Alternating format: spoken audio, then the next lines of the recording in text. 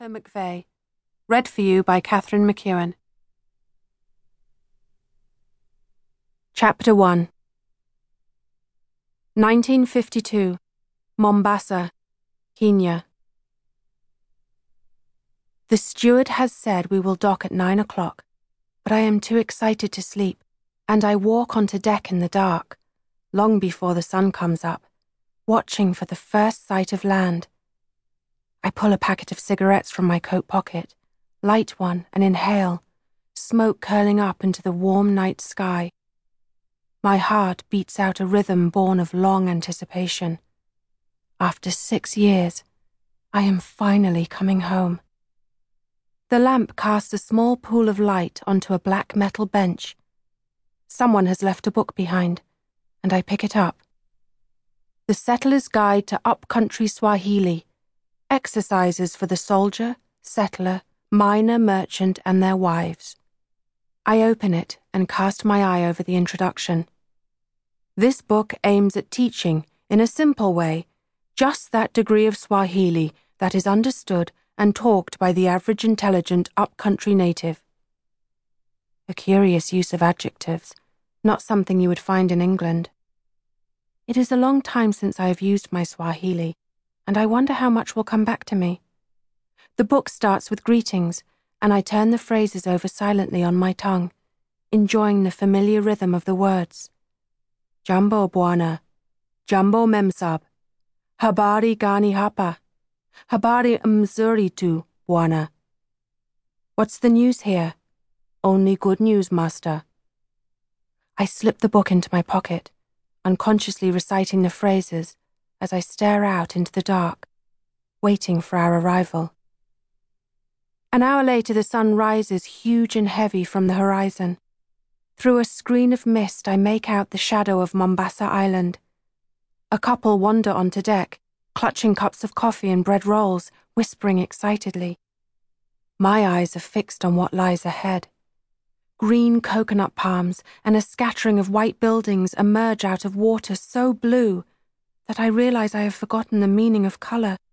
The sky is clear and limitless. In England, a country in the grip of rationing, where the sun struggles to illuminate even the clearest winter day, no one has understood my descriptions of the sky in Kenya. My skin burns in the early morning sun, my neck damp beneath the weight of my hair. The white sails of the Arab dhows soar like the wings of huge prehistoric birds, their decks crammed so full of Africans, grinning and shouting, clinging to every mast, that sinking seems an inevitability. They shout up their greetings in Swahili. Karibu! Welcome. And I grin down at them, waving. We dock, and I step giddily down the gangplank into a city that smells of fish, of salt, of acrid wood smoke and sewage, the smell of a city whose people live life outdoors under a hot sun, down into the sweltering heat of the customs sheds, where I am left waiting, sweating for a few hours before being released onto the small, crowded streets of Mombasa's port. Bougainvillea tumble over white walls, purple, orange, crimson red, amidst the trumpets of white datura flowers and clusters of pink hibiscus. Dhow captains spread their intricately woven carpets on the street for sale, beating out the dust in thick clouds. Porters in bare feet and white lungis pad across the hot cobbles between piles of old newspaper and fish bones, past the Arab men dressed in white robes who sit on low wooden stools drinking tea. I can smell roasting fish rising from a charcoal fire tended by 2 sailors in brightly coloured kikois, who stand prodding the coals, spitting out jets of red betel nut into the street, while others unload their cargo, boxes of fish, dates, henna, great piles of copper wire. Indian women in saris gossip in close groups. I stand and watch, dazzled by so much noise and colour, happiness soaring inside me. I have escaped England.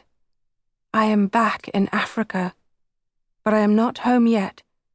There are still over 400 miles to travel, up country, before I see the farm, before I see my father.